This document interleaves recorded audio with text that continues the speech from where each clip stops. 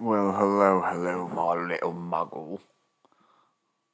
Welcome to the Kill Your Gods. Guys, welcome to the Kill Your Gods podcast. My name is jessedraham. I am your host.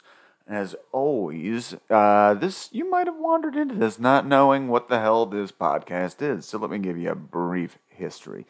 We started out as the I Hate Infinite Jest podcast, a podcast dedicated towards hating, of course, of mice and men. Now, Infinite Jest, that most annoying of hipster novels. I came to appreciate it over the 32 episodes and 1,100 pages. I came to appreciate it. I came to love chunks of it.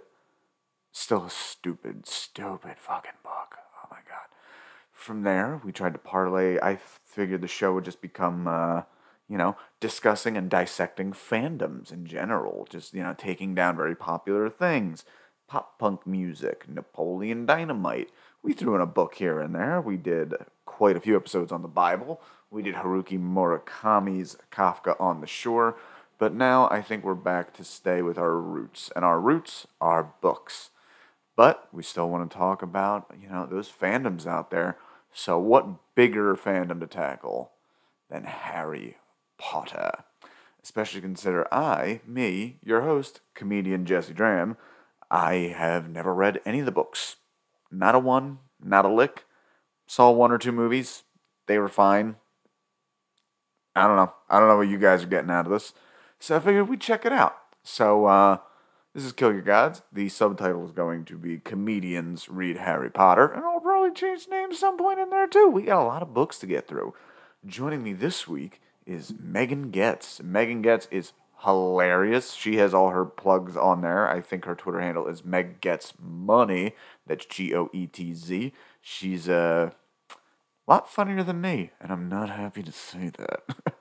That Meg is great. Keep an eye out for her. She does comedy all the time, all over the place. She is a lifelong fan of Harry Potter.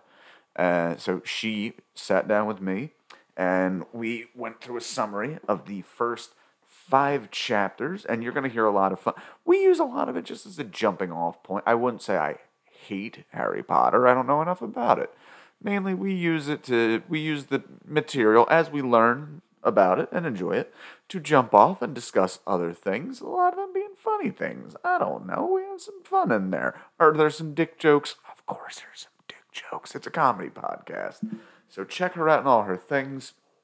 The only gig I have coming up right now is August 8th at the Sterling Pig in Media, Pennsylvania, where I will be in a roast battle against Gerard Little.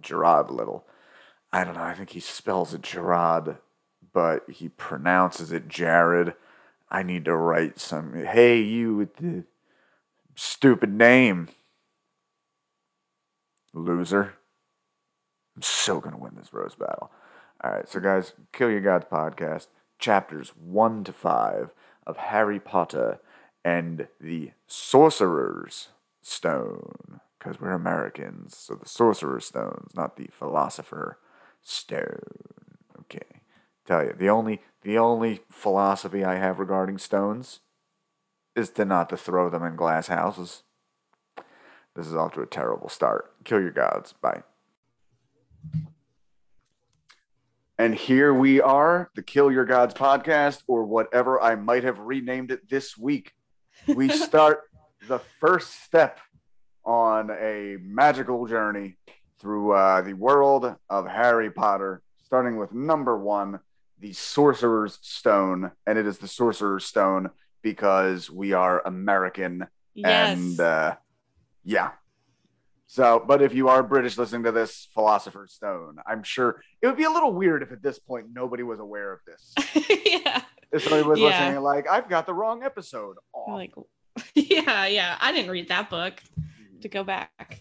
My guest this week is a comedian. I have all comedians on, so I don't know why that's shocking. This one's particularly good, though. She also has her own. She has a few podcasts. The one I'm aware of is Real Chills, but she can tell you about the rest. Megan Goetz, how you doing? Hello, good. I'm excited to talk to you about Harry Potter today.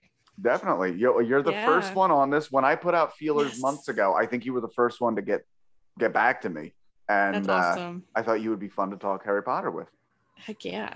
Nice. So before we get started, anything you have to plug? Where can we find you on social media? Oh, cool. Yeah, we do this in the beginning. That's awesome. That When way, I if we lose remember. people, if we have like diehard Harry Potter fans that turn this off, yeah, you can find me on Twitter or Instagram at Meg Goetz Money. Gets spelled Goetz. And I do want to plug in September. We actually have a date now, September 13th. I'm releasing a new podcast. Jesse, your mom was actually on it. It's Mm-hmm. called Their Stories, and it's great. The episodes are coming out really awesome, and we interviewed murdered persons, friends, and families and tell their stories, and it's been a really good time. I love that idea so much. I'm very glad that my mother got to be on there, even though she was super interested. And then as soon as it was confirmed, she was like, I don't know what to say. I was really worried my mom was going to pivot. And despite the story I heard my entire life was my mother's best friend was murdered when she was 17. And I was really worried my mom was just going to pivot and be like, Jess, I barely knew her. Be like, whoa. This whole time, yeah. We had one class. Fuck? No, she did really great. And Mike Knobloch was on it as well. They both had these just really endearing stories. And I feel like I really got to know her, and I'm so excited. We've been editing it for a while now. I feel like your mom's like anxious to hear it, but we're still doing some touch-ups to it. I did like one final edit right before this, and it sounds great, dude. It's going to be awesome. Did you ever, I know she mentioned, did she put you in touch with her friend Jen with like the really bad story? I know that she reached out to a few people. Some people still weren't ready to talk about it, which is kind of interesting. After 30 years, it really kind of gives you a new perspective to know that this is like, it's not something that just gets lighter as years go on, so. Right. And there is a little, I know I'm a judgmental person, so maybe this is just me, but there is a little bit in the whole like murder as like titillating genre, true crime entertainment thing. There is a little icky separation from I'll actually give an allegory to that. I remember I was at a 24-hour horror movie marathon, and they play all sorts of silly splatter movies, but they don't announce any of the movies in advance that are coming up. And suddenly the next movie comes up, and it's a movie called Henry, Portrait of a Serial Killer, which is like dark, dramatic horror movie, somewhat based on real life events. And a bunch of people got up and started walking out. And it's like, you guys are only here for the fun stabbings. God forbid you have to look into the abyss and be like, oh yeah, I'm kind of entertained by mayhem. And face yourself. Yeah, that's really interesting. Yeah. Yeah, that is a part of it. I do think a lot of people were hesitant to be on the podcast because even when people say that they're not going to be shitty or they're not going to talk about the events, they tend to do that anyway. So I had a couple of people that are just kind of, unsure. So, which I totally get. I didn't pressure anybody that didn't want to do it. So, if anything, it just goes to show that it's so entwined into the story that us as humans, that's like what we want to hear. And the fact that true crime has been a thing long enough that there have been people who have been murdered whose final thoughts were, am I going to be on a podcast for this? Wow. And that's weird. That's a bummer. I never thought about that. I always assume like their last thoughts are like, oh no, like I'm dying. Not to be, I'm not trying to say this lightly or like I'm dying, not like thinking about a podcast, but that's nope. I'm thinking my favorite murder. Here I come. Well, the other thing that I've learned through this is that sometimes these podcasts, and the one that I'm doing is not like to like shake my fist at all the ones out there. Like I think they do serve some sort of sick purpose, and but I think this is me putting that judgment out there. And just like every other judgment I put out there, I don't even believe it myself. So I do think they should take more responsibility for the story. Like I've heard of them leaking details that the family of the murdered person have never heard before. Maybe we're trying to avoid things like that. Are don't do that. Like try to keep it so, or maybe I don't know. I just wish the families. The whole reason I made it was because I wish the families and friends would have any type of control of the narrative. So yeah, it's been really cool. Right. Well, yeah, super excited to check that out. Their stories. So let's pivot. Tell me about your love of this little boy wizard. I love Harry Potter. I love it so much. And I listen to your other podcast, like your other episodes. And are you going to shit on Harry Potter right now? Because I will fight Oh, you. here's the funny thing. Going into this, my branding, I want to call the series "I Hate Harry Potter." I'm actually very ambivalent. I've I've liked a little bit I've Mm-hmm. seen, Mm-hmm, and mm-hmm. but I never really dug into it. The snobby truth is, by the time Harry Potter was coming out, I was already reading Kurt Vonnegut. So Oh, yes, wow, you're way smarter than me. Yeah. nobody needs to like me. No, it's I would have loved it had I read it at the time, but I am going into Harry Potter basically blind. Wow. I know some basic things, the spoilers and all that, but I have never Wow. read any of them, and I've only watched like two of the movies, and I couldn't even tell you which ones they were. Oh, you are in for a treat. I made Dan watch all of them over quarantine because he'd never seen them. So now he knows what they are. And it's Da- really fun, like trying to see what he thinks about people that I know turn good or evil or, have twists Ooh. to them. Yeah. Okay. But yeah, so Yeah. what is your personal story? Like how old are you? How do you find it? What role did it fill in your It's life? it's actually a really cute story. And I was excited. I was telling Dan I'm excited to tell you it because you're going to have a hard time being mean after. So, my dad, I was probably Try like me. 9. Okay. I was probably like 9ish when my dad started reading them. I don't know the timeline enough to know what year it was for like the books, but my dad would read them to us, both me and my sister. I'm a twin. And he would get so emotional because he was an orphan that had a really rough life and was adopted when he was 10. So he immediately like connected with Harry Potter and like was just filled with like the wonder and magic and was like instantly like this, I didn't become a wizard, but I found a family that loved me. And like that was such a so he would always like he was all in, which made us all in. Okay, that is such a kicker when like something ultra cutting and personal gets to you when you're not expecting it.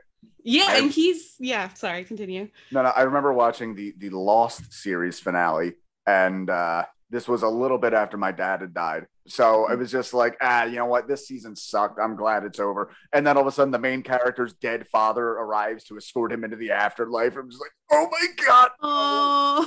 Oh. That gave me too good an opinion about that stupid fucking finale for years. And no one was with you on it. That's so funny. Yeah. He's just a big fan, and it's hard to argue with that, I think. Yeah. So you pretty much loved it from jump, followed the whole thing, like Oh movie. yeah. Yeah. You were books first. Books first. I read them all like as they came out, pre-ordered those babies, read them in a Nice. day like a nerd, cried my eyes out when things happened. That last book, man, it's gonna hit you hard. And we went to all the premieres the night of, like the midnight showing. Mm. My dad wanted us to dress up, but he could never convince us to do that. The dad as the one trying to be like, I just think it'd be pretty fun if we put on capes. He's like, come on, it'd be fun. It'll be adorable. And like my sister's falling asleep in the movie theater. But I took to it. I wanted to be I wanted to do magic and have a pet that delivers mail and things like that. I thought it was cool. Well, let's get into some of the book. Actually, because this is the first one, I have some of the making of. Just like anything else with this podcast, interrupt anytime you have a comment on anything. So, Okay.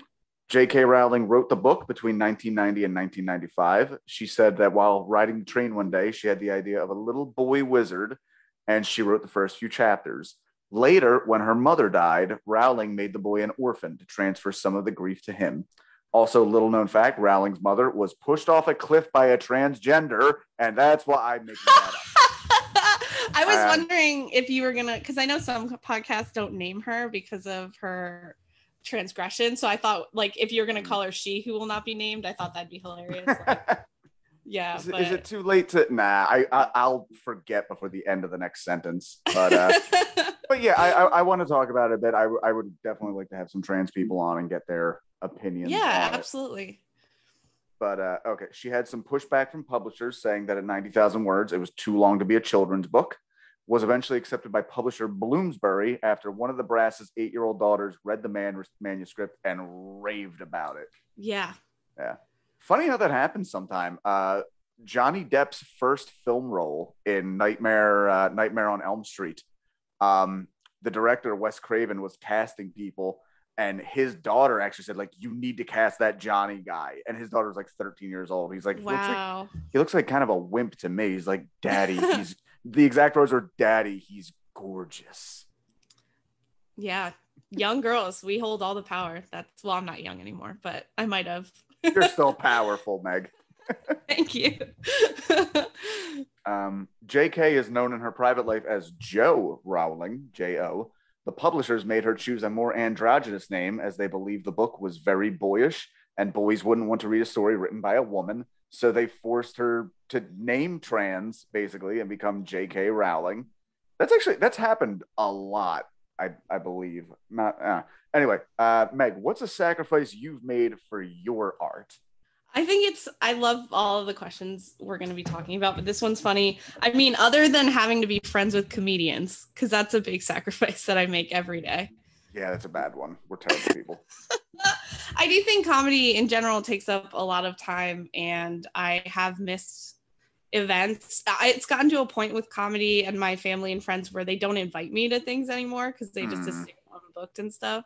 So I think that's a big sacrifice of being like, hey, you can still invite me. Like, I'll put it on the calendar and things like that. I'll make it when I can, you know? Yeah. But they don't want to get in my way either. So they're kind of like they're too understanding, you know? So it's been kind of a sacrifice not seeing my friends and family as much with comedy. But you know, it's a funny comedy one. I've heard this on a lot of podcasts of like Bill Burr, people who were like coming up in the 90s. They've all said that like, oh, I didn't watch like Twin Peaks, X-Files, Seinfeld. I didn't watch any of that till years later. I was always doing I was always grinding. So you just miss out on everything. I don't know if you have this, but I have a hard time having free time. Like I feel guilty if I'm not, I mean, not necessarily going to mics. I got that out of my system, but I feel like I have to be working on something like writing or, you know, listening to my recordings or stuff like that. I'm a little more like spread out. I have, you know what it is? I allow myself time, but it's all very like regimented. Like when I'm done recording this, I will go play video games for 20 minutes. That's all I will allow myself. I'll probably get some editing done on this, get some clips out. And yeah, you know what? I've actually been I've been trying to do a less is more thing as far as comedy. I ate shit 3 weeks ago on a bit that I really like, lost the crowd, everything. Oh no. And for the first time ever, I fully fixed a bit. Like I rewrote it a little bit and it's been my closer ever since. So congrats. I can't wait to hear it. That's awesome. Thank you. Yes, I'll give you the heads up. If you hear me talk about Nazis, that's the all right, I'll make sure to pay like more attention for that. I normally tune those out, but yeah. Well, by the way, I fucked up. The initial premise of that joke was somebody called me a Nazi recently, and people didn't care for that because I look like this, and I forget that. So you do have to overcome that for sure. So. Yeah. All right. So when the book was first published in the UK, kids lost their shit for it, which was mentioned in almost every early review I could find was all like, my kid could not put this down. When the book was published in America, they changed the title from Philosopher's Stone to Sorcerer's Stone because Americans are, of course, terrified of philosophy. And I thought we were just dumb. Like they're like, they won't want. Yeah. It was definitely that. People were just dumb. That's hilarious. I mean, come to think of it, I can think of a sorcerer having use of a stone. What does I'm not far enough in a book. I don't know what this philosopher was doing with this stone. You'll figure it out. I can't. Okay. I know too much. They also made it more American, removing mums and mams and crumpets for mommy and muffins. JK stood her ground on future entries and refused these changes. Here's a very important question I have. When your father read this book to you as a child, did he do accents? He did his best. He's a gruff New York Italian man, you know, so he was emotional which is not normal for him. We were like scared. We were like, what's happening? Are you okay? Oh God. But yeah, he definitely tried it. And I do think there were, it's weird that you say the mums and stuff came out, because I feel like I remember those. So maybe we had a British copy or something. They might have reintroduced it in like later repressings. Okay. Because it seems like they've kept Sorcerer Stone in the US, but they might have changed that stuff back just because people knew it by that title by that point. Yeah. But yeah, I realized even reading this a little bit that until we got to Hagrid, I realized like, oh, I'm reading all this in an American accent. It's Hagrid. Hagrid, whatever, Hagrid. You're reading it in an American accent? That is interesting. Yeah. Yeah, I didn't think to, but just to think if you were like a little kid and you didn't really think about that, and then suddenly the movie comes out and it's like, oi, there's an owl over there. That was Australian. I don't know why I did that. But yeah. And I think some people will disagree, maybe people with better imaginations than me, but I think what makes the book so sensational with the movie is how close the movie got to the book. At least the first one. I don't know about the later ones, but that first one, what you saw in your head was up on that screen, and that felt like magic itself. You were like, wow, that is exactly what I pictured. This is so exciting. Hagrid is exactly what I thought Hagrid was going to look and sound like. It makes it feel like it's real. Like, it's like, okay, what if like J.K. Rowling's just a witch and all the other witches and wizards are pissed because she just told everyone about the wizard world. Outed all of it. Yeah, yeah. See, I think that's a good thing about kids' movies is that I feel like a lot of other adaptations really mess up and like try to jazz it up, like video game movies in particular. Like they made a movie of one of my favorite games ever, Silent Hill, and for no reason changed the protagonist from a man to a woman. Just like little shit like that. But I feel like kids' movies is definitely like we need to just put what is on the page onto the screen. It's awesome. Yeah. Yeah. All right, so we can get into the book proper now. We'll be doing chapters 1 through 5, 4 or 5. Okay. Yeah, I think it was 5. The Boy Who Lived, honestly, already sounds like pro-life propaganda. Yeah. Voldemort's an exaggerated abortionist. Okay. So we meet the Dursleys. Mrs. Dursley is Petunia, the sister of a certain Lily Potter. She is described as blonde and thin. We also meet her husband, Vernon, and their son, Dudley. Now, I need to let you guys know right now, because it'll never come up again, but these two are kind of chunky. It's not going to come up again every 3 sentences. So let's just let it. What is it about the English that they fetishize skinny people so much? I couldn't tell you. I don't think it's the British or English in general. I think it's the world. I think you'll look in most literature and you'll find that evil people are overweight. Like, look at Ursula. You know what I mean? It's just kind of an unfortunate thing. Look at Cruella de Vil. Yeah, we could go back and forth, but I do think that. But when I think of like real life people, and I think of like Bowie or Jagger or Twiggy or even Robert Pattinson, they're all like these very slight scarecrow people, and they're all English. I don't know. Yeah, I have no idea. The British are on a whole nother level. I feel like they're hard to keep up with. They like soccer. Like, what are we gonna do with that? Yeah, true. They're beyond help. Yeah. So this might be something lost in translation. I'm curious how it is culturally. The Dursleys are ashamed of Petunia's sister Lily, where it's a lot. Like, they make it clear she's the family weirdo, and family weirdos are typically just tolerated. But these two repeatedly, like, they're just disgusted that, like, she runs off with those weirdos. I think it's I don't know if this is just British or like also American culture, but I think the Dursleys are like the perfect example of keeping up with the Joneses.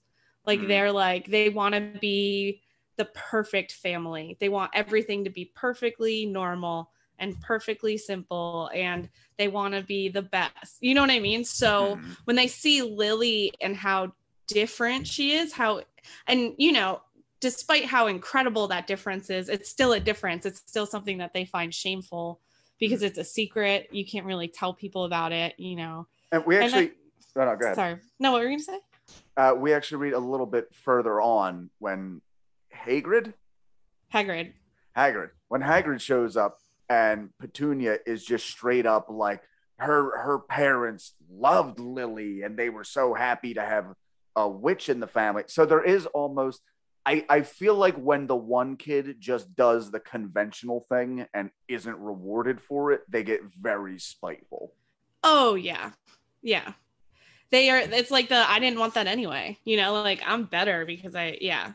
But I do think that like it is one thing that I had a hard time getting behind of like her sister is killed pretty violently and she's still like holding on to that. Like that's like a whole nother level. Like, I don't know. You can fight with a sibling, but if they're like, I don't know, killed violently, I feel like they talk about James and Lily as if they were like heroin addicts who died in a fucking alley somewhere. Really and now we gotta raise a baby boy. Like yeah, and he's gonna be just as bad. It's pretty awful. Yeah. So Vernon leaves the house to go to work, but he notices something odd. He sees out of the corner of his eye a cat reading a map. He also notices a bunch of owls, people in capes. As he goes through his day, he also hears people whispering something about the Potters and their son Harry. But he just kind of like, that couldn't possibly be them. He bumps into an old man who is so happy he just lets everything slip. Says, you know who is gone? Even muggles like yourself should be celebrating this happy, happy day. My accent will get better as we go through the series. Yeah, work on it. But you know, me and Perry did an entire podcast of the entire series of Game of Thrones, and for whatever reason, the first 2 season episodes, I could not do an English accent to save my life, so I just did like a New England one over and over. New England, nice. Right, but did it work? Eventually. Okay. Well, also the fact that it was Casterly Rock and like Castle Rock is a place in Maine, so just it works. It worked. A man named Albus Dumbledore appears on the street and has a conversation with the cat that he identifies as Professor McGonagall in disguise. He takes out a lighter, which pops out every streetlight when he flicks it. Which, by the way, I did not take as detailed notes on this as I would have liked. So if there's any detail I missed that you loved, please let me know. Well, I have a hard time because I know everything, but I'm going to say like quick spoilers, but it won't be like huge. Like rereading what makes J.K. Rowling does something that I don't see very often.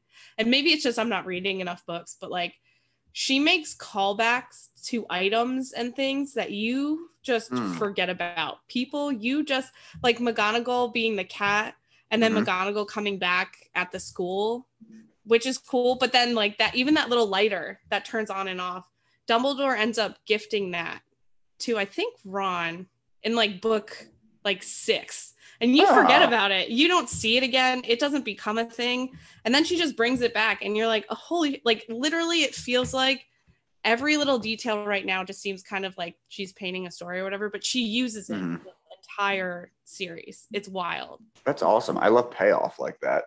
Yeah.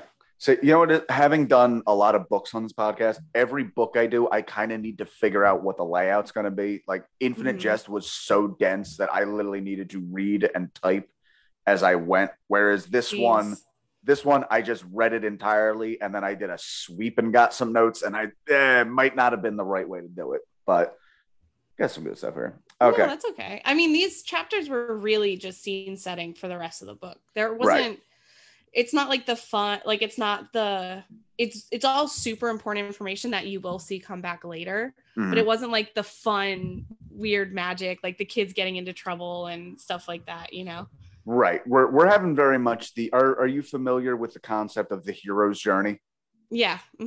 Yeah. So we're very much at that, which those of you who are unaware, this is something that gets factored into almost every Hollywood screenplay that is even similar to something like this, where somebody like they are nobody, but it turns out they have this great thing about them, a call to adventure, but they need to be a little, ooh, I don't know first, and then jump in, and everybody's happy. From The Matrix to Star Wars, they all use the same kind of template. But that's what I kind of like, that I also think is a really fun and interesting part, is that had Harry started in a wizarding family, introing us as readers into the wizarding world would have been so much more challenging.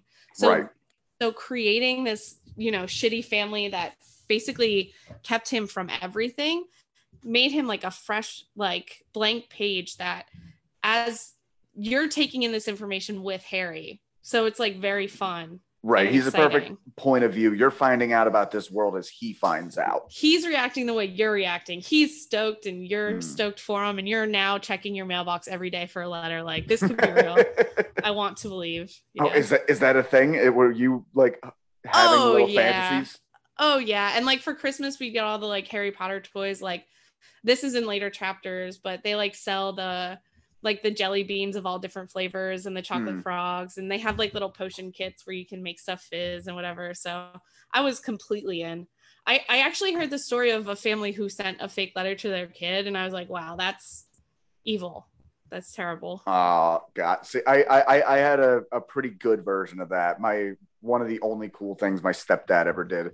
I feel like I feel like most people, maybe you, did you go through a period where you were suddenly really, really into digging holes? Maybe. I was an outdoorsy kid for sure. So I'm sure there was a whole phase in my life. I just don't remember it. I do feel like every kid has a hole phase. As a matter of fact, they made a book called Holes that might have had something to do with that with other people. Sure. What up, Shia LaBeouf? But we got into this hole digging phase, specifically like searching for treasure. And then one day there was just like some fucking treasure in the hole. And looking back, like, oh, my stepdad got like some costume jewelry and he put like $1 or two in there. He could have put a $5 in his treasure, but still, it was pretty cool. That's so cool. I do remember my mom saying she buried a time machine in my grandma's yard, and I spent like all summer trying to find it, and I could not. But a time capsule or a time capsule, not machine. Yeah, no, not a machine, a capsule. Yes, your mother H.G. Wells gets. Yeah. Okay. We learned that on this day, Voldemort killed Lily and James Potter and attempted to kill Harry, who was but a little baby boy. But something happened and Harry lived and Voldemort vanished. Harry has a scar on his forehead now like a lightning bolt. Dumbledore is going to leave him with his Muggle family on the doorstep with a note. So Hagrid the giant shows up on a flying motorcycle with Harry in a basket, and they leave him on the steps where he will be found in the morning. And that's chapter 1. But I did have a note here. Mm-hmm. I always wanted a cool facial scar as a kid. I remember like some friend of my parents, they had a kid named Kenny, and he had like this gnarly fucking like thing across his eye that apparently he got from like somebody hit him with a baseball bat. Wow. Really tragic in retrospect. We were like 8, but I always thought that was cool looking. So that's so funny. So did you ever want any weird kind of like disfigurement or just something strange like that, thinking it was cool? I don't think I wanted a disfigurement. I used to draw on my hands a lot, like tattoos, and that would freak my grandma. My grandma was like, "You're gonna die of ink poisoning," and I was like, "Cool." I was really like, I thought I was edgy. But I also think that I might have faked my first eye test to get glasses. And now I just need them because I thought glasses were really cool. Like all like my nerdy heroes, like Harry Potter, they all had glasses. So I felt very like, I want glasses. But now I'm not sure because nearsightedness runs in my family. So I'm like, was I just hurrying this process along or did I ruin my vision forever? It's up in the air. I forget who I heard did this, but somebody had a story about having a crush on a girl when they were like really young, like elementary school, and having the idea to pretend to go blind for sympathy. And he kept up the bullshit all the way to the hospital, and his mother beat the shit out of him afterward. That's so funny. I have a way worse story. In college, I was at a party where these were my friends' friends. I didn't really know them that well, but the one kid pretended to be deaf at the party, and he met a girl there, and now they're married with a kid. So, Is he still keeping that act up? No. I think he told her like that night, but it was just ridiculous seeing it and being like, I can't believe this is working. Like, I can't believe she's talking to him because he's like dancing off beat and looking confused. Oh, wow. It's so embarrassing. So this is where it gets into weird. I've seen people like fake maladies like that. Like I had an ex who used a wheelchair. She's not the faker, but she had Okay. but she had a roommate who started having like sympathetic kind of like similar problems, and then like, oh, I need a wheelchair now. I have a degenerative disease. And then like 3 weeks after she moved out, we're seeing pictures of her fucking skateboarding on Facebook. Oh, wow. That's Yeah. awful. I could never, like, I've heard stories of people like faking cancer diagnosis and things like that as well. Mm-hmm. And it's just like the stress. Like, why, dude? The attention you get is not worth the stress of having to keep up a lie Mm-hmm. like that. It's like way too much. Well, the ultimate Munchausen's. I think there was a woman in like the 60s or 70s who had like child, like infant after infant die of sudden infant death syndrome. And then eventually they did some research and like, oh, you've been murdering all your children to get sympathy, like seven of them. Yeah, not good. Yeah. Anyway, I'm going to go on the record saying bad. would not recommend. 0 out of 10 stars.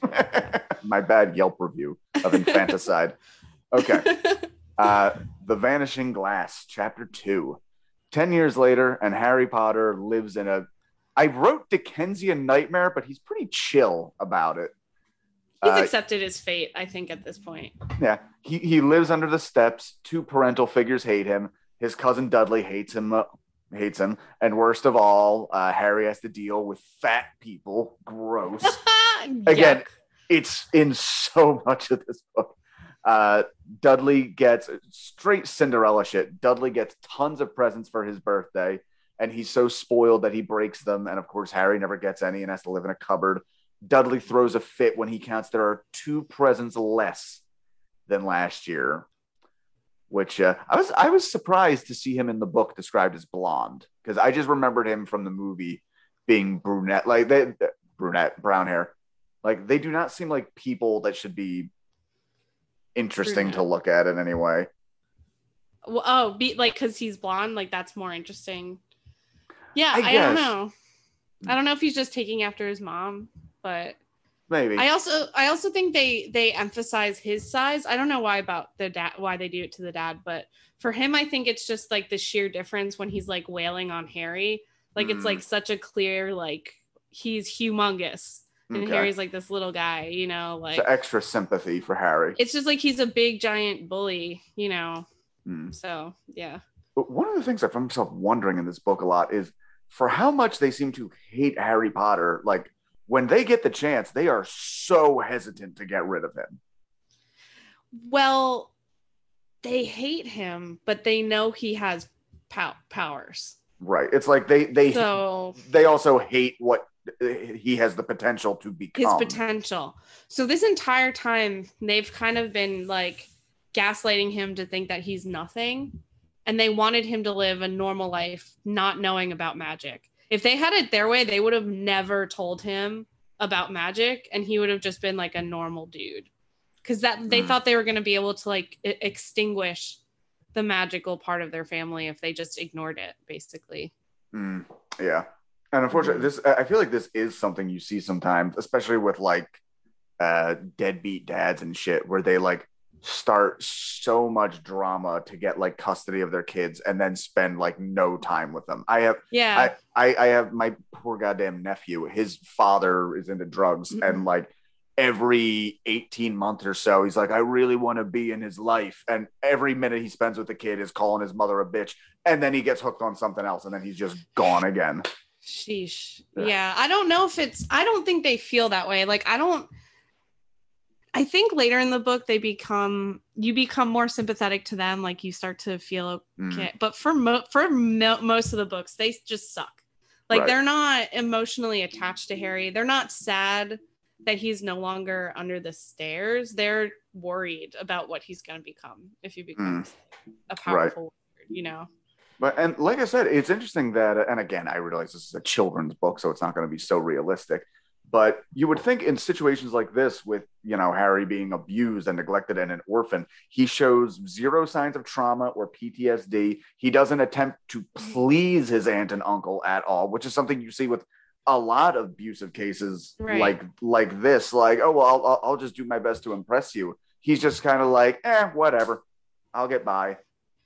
Yeah, and who knows like how like repressed he is with that trauma. You know, like when you're in survival mode, you kind of just do your best. Like even with my dad was in really bad situations before he was adopted. And you know, I always like when people try to tell me that their trauma is their reason for their bad behavior, I'm always like, that's not an excuse, because my dad literally had the worst upbringing and completely turned his life around. Like he was literally like in the mafia for a second. So you can't tell me, you know what I mean? So I think trauma affects people differently. Like I do think, you know, there's going to be stuff Harry needs to unpack for the rest of his life, but one, he's just trying to survive.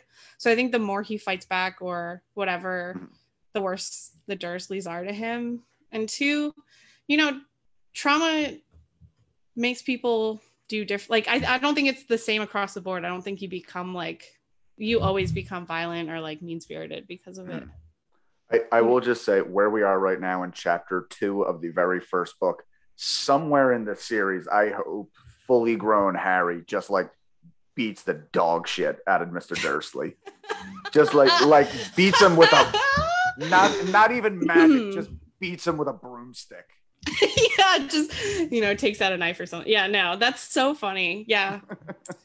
Yeah. You do feel angry. There is a lot of like, and I think that's meant to happen, you know, like there's a lot of like lows. And so I feel like there's a lot of like low points and then rewards from her. Like where like, if he had just a normal life with a loving family, it would almost be bittersweet that he was going to Hogwarts.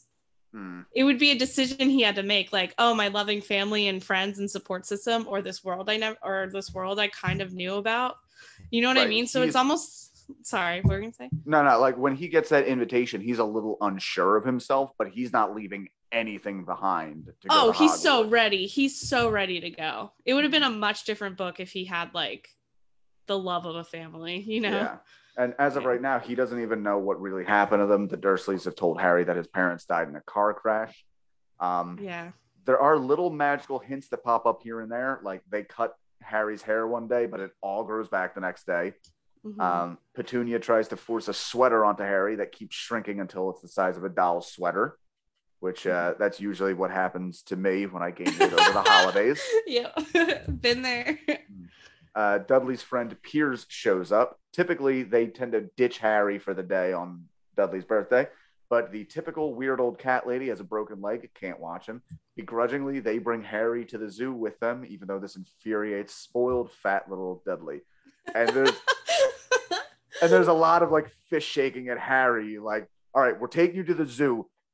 Don't you fucking do anything. Don't you goddamn enjoy it? Don't you look at any of the animals? Yeah, that's so funny. And there's even the small detail where I forget what it is, but they get in some the two boys, Dudley and Piers, get in some argument about something, and I think the ice cream person, they get ice cream, and the ice cream person's like, "What's for the other lad?" And they don't want to publicly out how much they hate this child, so he gets like his first ice cream ever. Yeah. He's kind of getting like residual love, and he's very happy to get it. He's stoked. He's like, yeah, best day ever.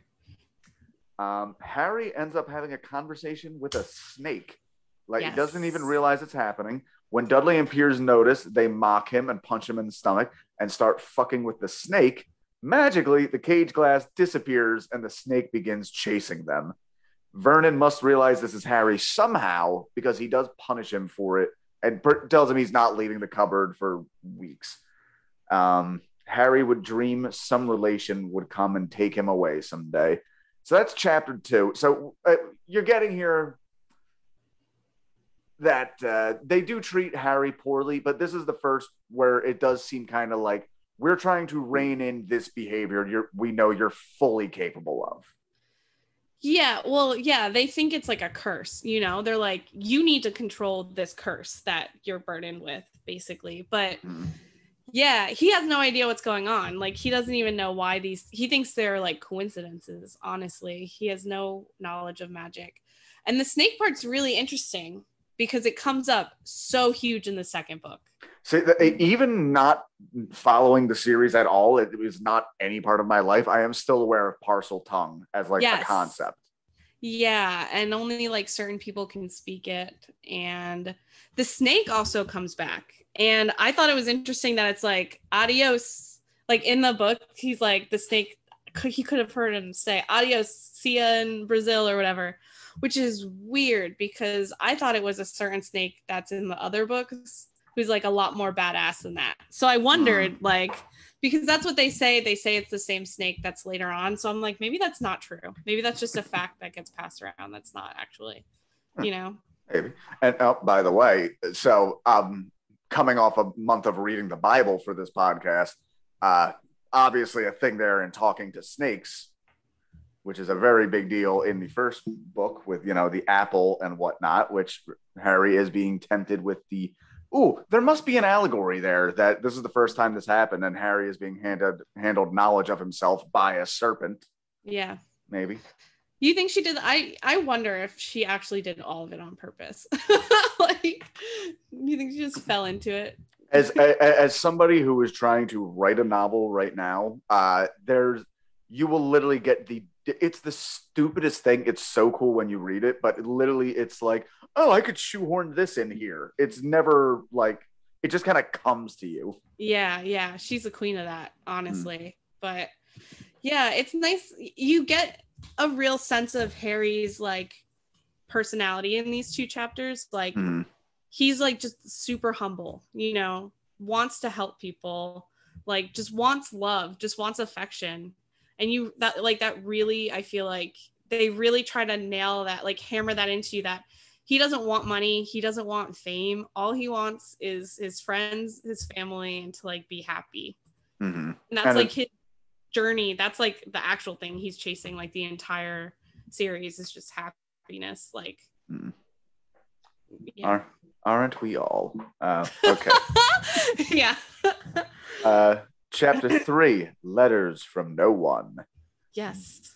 Dudley has been accepted to his father's private school alma mater, Smelting, which is such a ugly name, yeah. But it's so perfect. They could have called it Feather Pinchins or something like that. Harry has to go to stinky old public high school. There's probably fat people there. One day, the mail comes, and for the first time ever, there's a letter addressed to Harry. Not only that, but it is specifically addressed to the cupboard under the stairs. Vernon snatches it and rips it up before Harry can read it. This keeps going on where like they even move it, fearful that someone was aware of their neglect. Vernon, or being watched, Vernon allows Harry to move into the second bedroom where Dudley keeps his mostly broken toys. But the next letter just comes addressed to that bedroom. And I do like the idea that Vernon starts sleeping by the mail slot just so he can intercept any letter, enough that Harry steps on his face one day. And just more and more letters come, which, by the way, you tell me this. This is a question I just thought of. As a little kid, I loved getting mail and so rarely got it. Were you like that too? Yes, absolutely. The thought of getting mail that was like cool, actually, for me, like so exciting. I remember I had a subscription for like 2 months to Nickelodeon magazine. I think that was the first piece of mail that came like directly for. There was stuff like I would get like the Columbia Record Club to me. I was 7. I don't know how the fuck I got it. I don't know if your school did this, but in elementary school, we actually had our own little mail system. No. And some of the students got to be like a postmaster. So you would write like your friend's name and their like homeroom, classroom. This was elementary school. You were like learning how to write letters. And then you'd write like a cute little note and then you would give it and then it'd get sorted and brought to the right classrooms. It was really cool. That is so anachronistic. Could you imagine kids being taught how to mail letters in school right now? No. It seems like that is not something that possibly happens. I'm old, Jesse. But yeah, it was fun though. I feel like it's such a waste of time. Like they're probably learning more math or something now instead of how to send mail. But it was cool just writing stupid notes like, what did you have for lunch? Okay, bye. And then just throwing it like in the mailbox. Like, all right. Oh god. During quarantine, fellow comedian, the darling Ellie Summerling sent her. us. Yeah, she sent us a letter that was like very nicely written out. And that was a fun thing that occupied us for a few weeks of cabin fever and madness. Yeah. I think wax seals are really cool too, but not enough to be a wax seal person. We Like I'm we almost there. we did those on our wedding invitations, and so worth it. It's so fun to put So together. fun. It looks awesome. Yeah. Okay. Cool. We're actually going to a wedding this weekend that also had a wax seal. So Fancy. mm-hmm. Okay. So no matter how they avoid them, more and more letters arrive every day, 20 at a time. Mr. Dursley takes extreme measures, puts the whole family in the car, and takes them to a cabin on a small island in the sea to avoid the letters. While they're all in a pitching sea and rain, a large boom comes. And chapter 4, The Keeper of the Keys. A gigantic man appears at the door, and it's Hagrid the Giant. Hagrid. Hagrid. There you go. Hagrid. Hagrid greets Harry warmly and immediately starts verbally abusing the Dursleys, which I'm the best right away. Which again just makes me all the more just wish for an adult Scottish man just like cursing, like, "Hey, you fat fuck, what you been doing to my?" And he does right away with the great line. So funny. Vernon raises a gun to him, but Hagrid grabs it and ties it in a knot, which gave me the thought, what a different story this would have been if he just like put two right between Hagrid's head. If he was just like the CPS or something, like yeah, just a little bit of a quicker shot. And Harry's like, "What the fuck was that?" Like, I don't know. They have to the end. Yeah, they find some rocks and try to weigh him down into the ocean. Oh man. God. Yeah, it would be awful.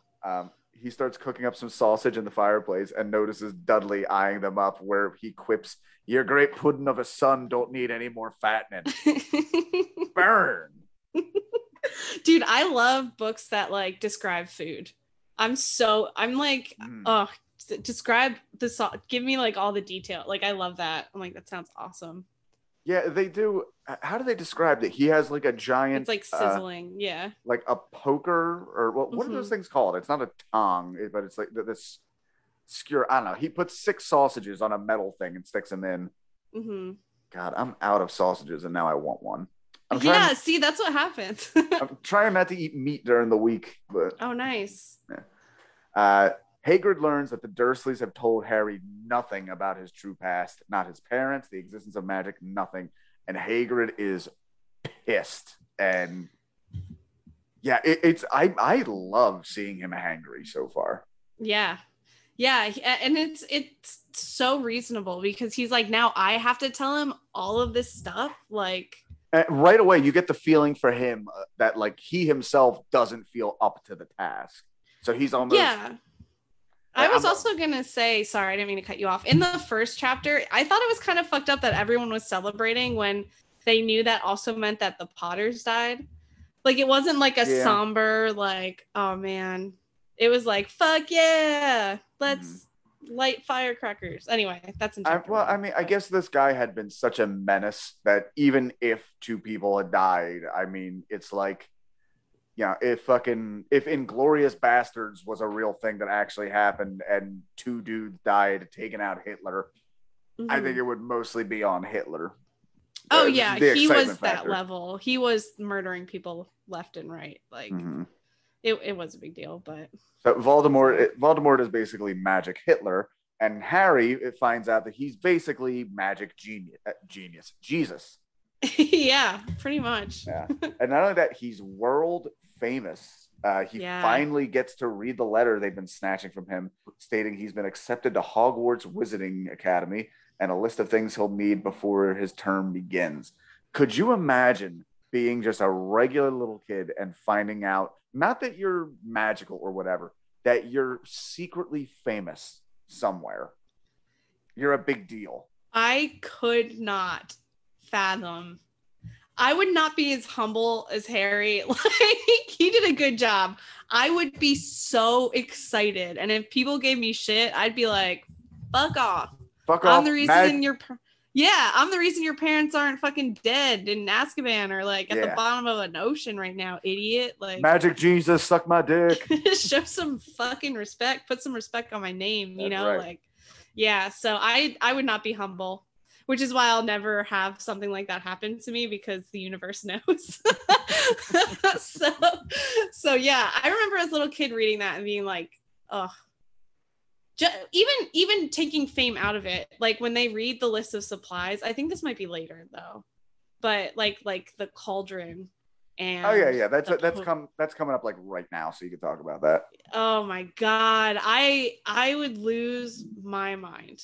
Like even just a cauldron or like quills and stuff, just the nerd in me is like, yeah, I want to go to this school forever. Sure. Nice. Yeah, even when I was a little kid, it wasn't. I was fascinated by famous people, and I wanted to be like them, but it wasn't necessarily. I looked up to musicians. Like at Right. like 4 or 5 years old, Freddie Mercury was like a god to me. He was already dead, and my family was nice enough not to tell me. Oh, that's so cute and sad. When did you find out? Did they Uh, just tell you one day he died? Like, oh no, he died 10 years ago. I think the word got around to me. Mm. It was 3 weeks ago. Um, Oh my god, I'm so sorry for your loss. nah, I noticed he hadn't aged much recently, but Right. nah, I think I was 7 or 8, and I found out. Funnily enough, I remember there was a girl. Devastating. There was a girl I went to school with who, as a little girl, had a crush on the '40s actor Cary Grant, and so she found out he was dead and cried, and they were like, "He's been dead for like 40 years." Being a So kid is weird. It's hard to grasp. it is, yeah, especially just like dying stuff. I tried writing a sketch once that I still might try to produce. Was I wanted to explore the concept of somebody who had been so sheltered by their mother that they were unaware of the concept of death overall. Damn. Yeah, That's again, I'm trying to like how do you bring levity into a sketch? Like anyway, because how anyway, we'll talk what? about it. I have a lot of questions. No, no, I can be real quick. It's played by Neil Wood, so he's a gigantic man. Love it. Yeah. All right. Basically, this woman goes to a party and she's thanking the person hosting the party, saying, "Oh, thank you for letting me bring little Timmy. I couldn't get a babysitter." And then in walks a full grown man. So That's hilarious. so he's not little, but his mother has just convinced he's convinced that he's the shit, but he's just Right. like in his 30s, and he sees an old person in a photo on the wall. He's like, "Oh, you got old people too. Yeah, so what'd you do? You sent? Oh, they're no longer with us." Like, "Oh, gotcha, gotcha. Yeah, same with my grandma. So you sent him to the moon too, right?" That's a Okay, that's really funny. I like that yeah. a lot. Yeah. Okay. All right. I'm glad I interrupted this entire Harry Potter thing to No, pitch worth that it. sketch. If you would like to fund the Little Timmy sketch, Venmo at jessedraham. Okay. Ooh, we get the explanation. Is muggle supposed to be a slur? Because it feels kind of like a slur. So it's no, it's not actually. Okay. Okay, the one that's a slur that I almost felt bad saying is mudblood.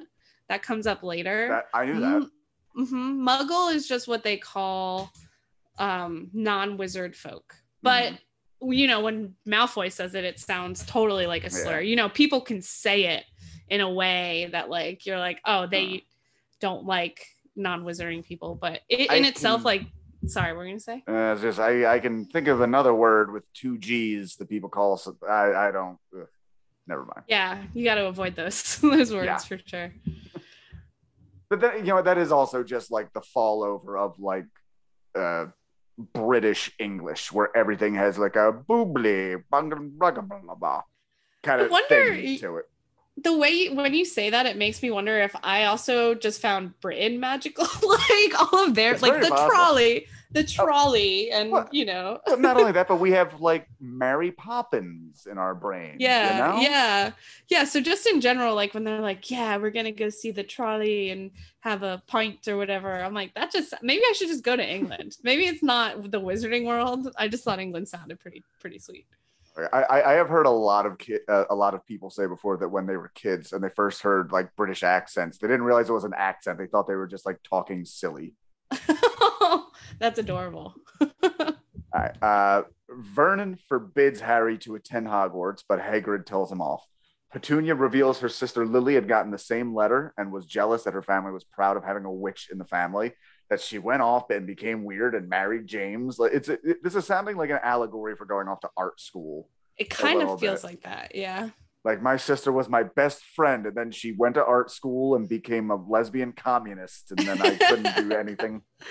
It has that vibe for sure. Like, witchcraft has really bad connotations too. So it's like kind of like she joined the dark side to her sister. My wife is very witchy, so I'm very curious to see. As a matter of fact, if I do this back here, that is my wife's altar. Oh wow. In the background there. Yes, we're praying to Hestia right now. I was gonna ask if she has any deities in specific. Hestia is the main one because she made an altar to Hestia when we were bidding on a house that we finally got. Congratulations. That's Thank awesome. you. Yeah. So we're moving in next week and we're already looking into like we should get a bust of Hestia or something. This is technically her place. She got it for us. We're just paying. That's awesome. Yeah, I like a witchy woman. Always been about it. Okay. Harry learns for the first time that his parents didn't die in a car crash, and we get the whole story of how Voldemort and how he became powerful and developed a weird, like, cult magic Al-Qaeda around him. Actually, that's really not right. There's definitely some, like, fascist elements here, it feels like. Yeah, it's a very, like, pure blood thing. That's, like, his whole thing. Yes. You'll find out later. But, yeah. But yeah, and reiterates he murdered Lily and James, but for whatever reason, trying to kill Harry stopped him, and that's how he got the scar. Hagrid tells Harry that he personally rescued Harry from the house's rubble in the aftermath. We've gotten a lot of detail so far. This might be the first sentence in the book where I'm just like, ooh, I just like that as literature. Harry asks if Voldemort died, and Hagrid quips, I don't know if he had enough human left in him to die. Yeah. Very. And that's alluding to something pretty big in the later books. So it's very smart writing. Yeah. Okay. And again, like, there's no way she was thinking that far ahead when she was putting this together. She was just smart enough to, like, grab it and not forget it. Yeah. I don't know if she was just obsessed with her own writing like that, but yeah, everything that you see and read, like, you could spot later, which is crazy. Nice. Just good writing.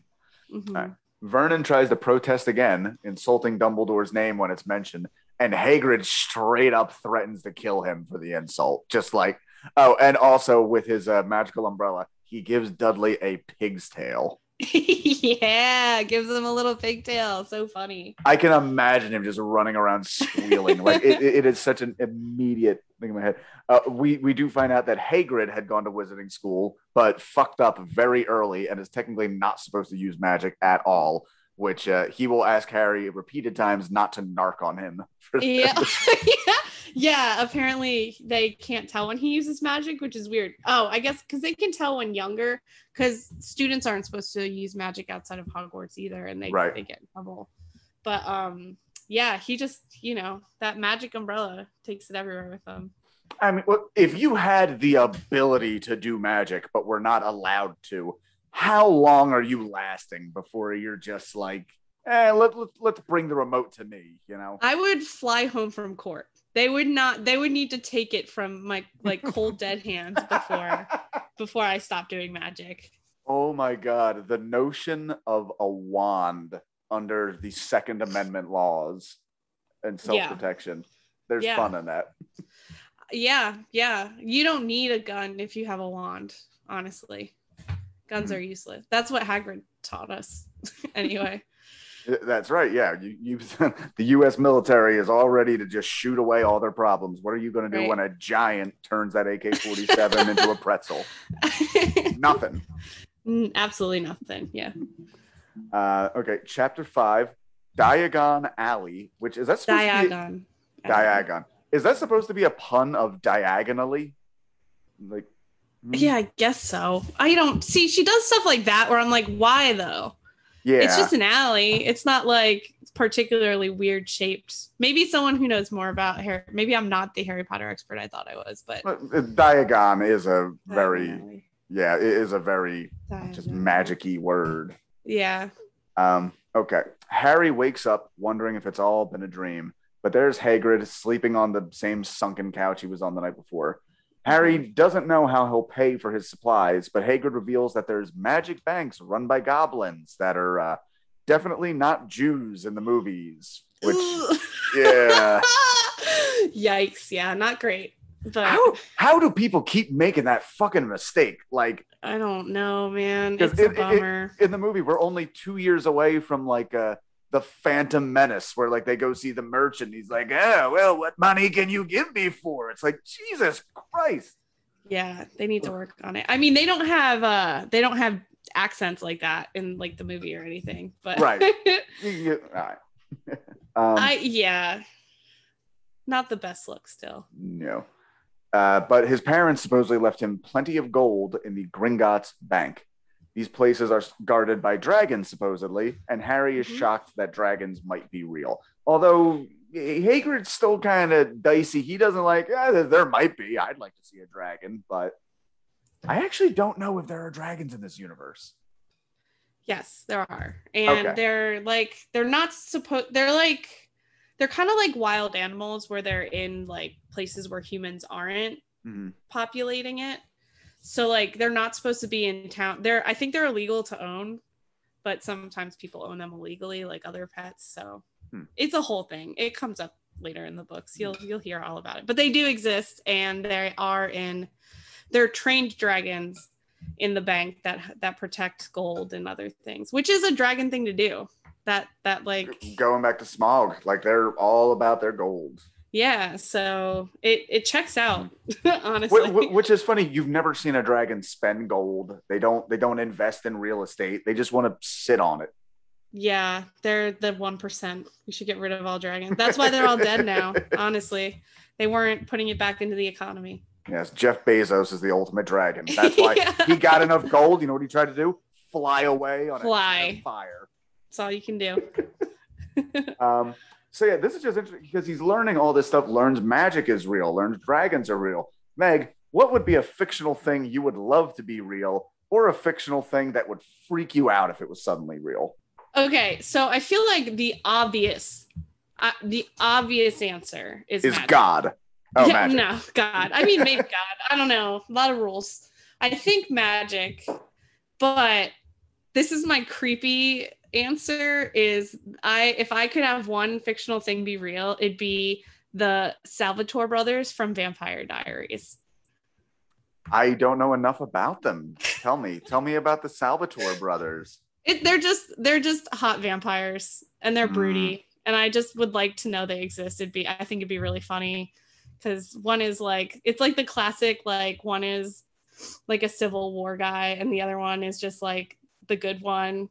But then the Civil War guy is kind of like, anyway, I wasn't sure if I was going to tell you that one, but I think it's a much different answer than magic, which is just everybody's answer. But well, one is magic and the other one is horny vampires. So I mean, yeah, and they don't even have to be like horny for me. Like I don't have to have, but it would just it would bring me a little like spark of joy to know they're real, that they're actually going through all of this dumb drama, even though they're 500 years old. I don't know, just makes me happy.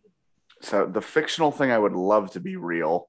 I'm going to be a dickhead and say the afterlife. Obviously, people don't know that, but it's something that might be. You said go. Okay, so I don't know if the listeners know, but sometimes you send some of the questions. Yeah, I wrote in the notes ghosts. You wrote ghosts, and I was like, I'm gonna bring this up to Jesse. Ghosts are real, so check. You don't have to mention that one. I'm gonna have to listen to Real Chills podcast. Yeah, I have never seen a ghost, and I want to. Okay. Yeah. It's like this is like dating in my 20s. I would love nothing more than a girlfriend, but they don't seem to exist. I feel like we've talked about this on the podcast where it seems like the people who want the least to do with ghosts are the ones who have the most interactions. It's weird. I don't know why. I don't know why when you're like thirsty for them, they're like, nah, screw you. But it's always the person. Yeah. Why's a ghost got to play hard to get? I don't know, man. They just do. Thing I would hope would not be real. I think zombies would be a very upsetting. No, like just imagine no. you're a loved one dying. It's the worst moment of your life, and then you need to put a fucking arrow through their skull 30 seconds Mm-mm, later. mm-mm. I always think like because of my need for contacts, like if there was some sort of like zombie apocalypse or like nuclear war, like I'd just be fucked. Like the second I don't have glasses or contacts, I would just have to like kill myself. Like anyway, zombies are terrible. Even slow ones. Even like the warm body zombies. Have you seen that movie? The warm body zombies. Warm Bodies. I'm gonna sound like such a creep to you. Warm Bodies is a movie where like a zombie falls in love with like an alive person, Okay. and then it kind of changes him back to like it starts changing everybody back to human. Okay. But they're I've seen versions of that story. Life After Beth has been the best one I've seen of that. Have you seen that? no, but I'll definitely check it out. Aubrey Plaza comes back as a zombie, but she's like still sentient. She doesn't realize she's a zombie, Oh wow. and her boyfriend is just happy to have her back. But it's Yeah. so good. Yeah, so he like in this one the main character is like a guy zombie and he's just going through the motions and like he when they're out like hunting or whatever, they like he ends up actually like killing her boyfriend. I'm giving you way too much of this movie, but he takes her back and he doesn't know why he's doing it, and slowly he starts becoming more human through like interacting with her. Anyway, all I'm saying is like they're probably the softest zombies I've ever seen, and I still would want no part of them being real. Yeah, it's a lot. It's a lot.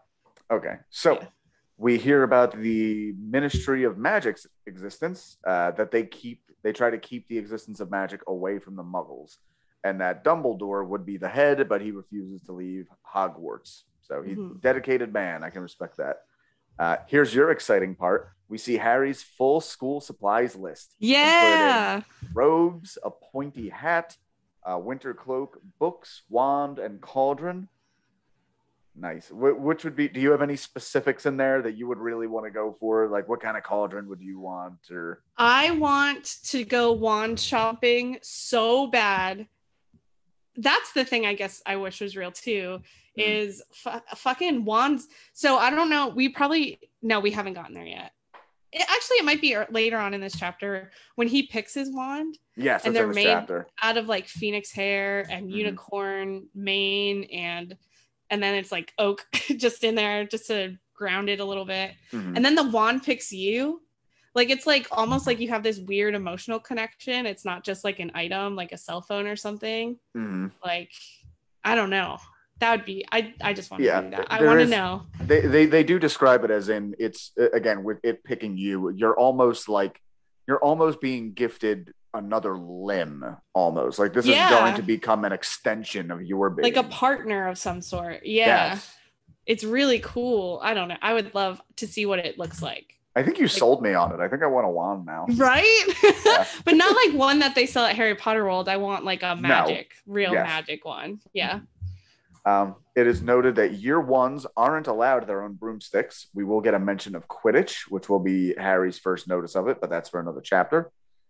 Harry and Hagrid travel to London. They stop at a pub called the Leaky Cauldron, and all the patrons immediately recognize Harry Potter and rush up to meet the famous boy who lived.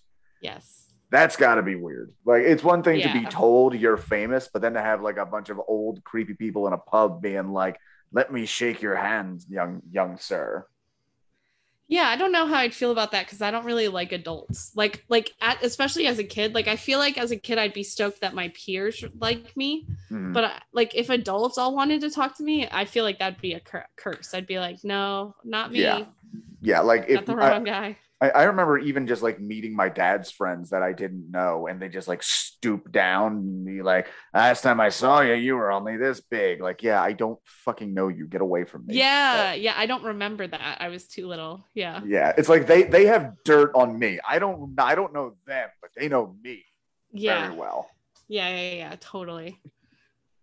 A magic opening in the wall leads us to a marketplace. As he shops for supplies, we get an interesting scene where Harry is fitted for the wand, with the shopkeep, whose name is Ollivander, insisting the wand chooses the wizard. He tries several, some of them similar to his parents' taste, but finally one causes a warmth in his hand and a stream of red and gold sparks. The shopkeep freezes and notes a curiosity to Harry. that the phoenix feather in his wand gave only one other feather to another wand, its brother, if you will. And that Mm-hmm. wand belonged to you know who. Mm-hmm. And that comes up later too. This book is so Nice. fun. And but I do like that it doesn't that wouldn't even need to pay off. It's already like, ooh, there's a symbiosis to Kind of these. cool. But it yeah, but it's like, and again, it doesn't pay off like next book. Like you find out like anyway, I'm not sure what, but it's later. You forget that they say that, Mm-hmm. and then it just comes back and it's so fun. Right. The wand is a 13 and a half inch U. Ollivander says a very strange thing. It makes sense, but this is like a level of complexity you don't emotional complexity that you do not see in a children's book, where he says he expects great things from Harry, as Voldemort did horrible things, but they were great in magnitude. That kind of like gave me chills because like thinking about it like as a kid, it kind of alludes to how much pressure is going to be put on Harry as a 9 or 10-year-old. Mm-hmm. You know, from the second he gets into this world, he's expected to do great things. And I mean, obviously, if you don't even have to read the books to know, like he exceeds those beliefs, but it's something that kind of haunts him. I feel like Yeah, throughout the well, series. it's an immediate. One of the things you find is like, oh well, in my previous life I was nothing, but there was no obligation nor expectation of me, and Mm-hmm. now people are expecting me. If this guy comes back, spoiler, he fucking does. Yeah, It's up to me and my lightning scar. God, to fix it. Yeah. there must have been so many. I wonder if there were kids who were into Harry Potter and then they reached like their teen years, and there's a lot of like cutting happening then. I guess you can't cut on your forehead because it's like very I feel like obvious. it'd be hard. I know us as kids would like draw on our foreheads and stuff, but I don't know anyone cutting into themselves. Mm. But look, you can find somebody somewhere. I guarantee it Oh, who tried yes. to Yeah. absolutely, yeah. Uh, Yeah. Harry is still confused why everyone thinks he's special. He feels out of place, like everyone's mistaken. But Hagrid reassures him and gives him his ticket for Hogwarts on the 1st of September. And Mm-hmm. that is the first 5 chapters. Like, I feel so bad we didn't get further into this. It's okay. I was surprised too at the end because I continued like reading. Now I'm gonna have to finish this damn book. Thanks, Jesse. But I was surprised that this isn't even a big spoiler, but he waits a month before going to, Yeah, like, it's not like you would think they would get the supplies and then just go to Hogwarts. right. They're really chancing Vernon Dursley there because, like, Hagrid shows up, Yeah. fucks him up a little bit, and then tells Harry, like, Yeah. okay, go spend another month with them. With these people. I'm sure they won't take this out on you in any fashion. Right. Yeah. So that was weird. But yeah, the first 5 chapters, it was nostalgic and it was impressive to see the scene setting, and you kind of forget about the Dursleys. You get kind of like obviously engulfed in this magic world, so you're like Mm-hmm. screw the Dursleys. So it's like, oh yeah, like this is why you hate their guts the entire series, but it was still fun. Again, I'm looking forward to more of the Dursleys. I'm looking forward to Harry beating Dudley to death with a high-heeled shoe or something in Half Blood Prince. That's it. That's it. Dudley is the Yes. prince, and he loses half his blood when Harry shanks him in the spine. Mm-hmm. All right. Yeah, Meg, thanks so much for doing it. Like I said, I wish we could have done a little bit more, but like, you know what? This is going to be a long process, and we Yeah. should have like a baby step into this. But I will definitely, I'm going to do the whole series, so I don't know that many people. I'm sure I'll have you back. Yeah, definitely. I'll be back if you want to talk more Harry Potter. And thanks for having me on at all. It was really fun. It is one of my favorite series, and for a lot of emotional family reasons. So it was Mm. cool to get to sit down and talk to you about it. Ooh, let me ask you right now, if I could have you back for one episode to discuss one part of one book, which book would it be? Oh no. Forget the one part, just go with the book. I want to talk about the end of Goblet of Fire. The last couple chapters Oh, of Goblet of Fire. I will keep that in mind. That was one of the movies I saw, so I remember a little The bit of ending, what it gets happens there. so crazy. That was I remember when I saw that in the theater, again, having only seen it out of like the corner of my eye. And I was with my cousin who is a huge fan of those books, and they told me after, like, yeah, the books take a very sudden pivot to dark. Yes. And that's what we're going to talk about. And that does seem to be one of the great things about this series is much like another British export, the Beatles were so great because they grew with their audience. Like, Yeah, I felt like I grew with it totally. But I was a good age when things started going south for the Harry Potter world. So definitely. right. All right. Well, Meg, thank you so much. If you could tell us again the plugs, what you got coming up, where we can find you social media. Thank you. Yeah, you can find me on Twitter or Instagram at Meg Goetz Money, get spelled Goetz. And really, if you could just go to Spotify and subscribe to their stories, and you might have to look up my name with it. I would really appreciate it. It comes out in September and it's going to be great. So thanks. I can't wait. If nothing else, go listen to the episode with my mama. And Yeah. because I really want her to get attention for the thing that made her fucking smother me and be overprotective in my childhood. All right, gonna end this like I end every episode. I'm gonna stop recording, but me and Megan are gonna talk for a little bit, and you're not welcome to that. See you next week, guys.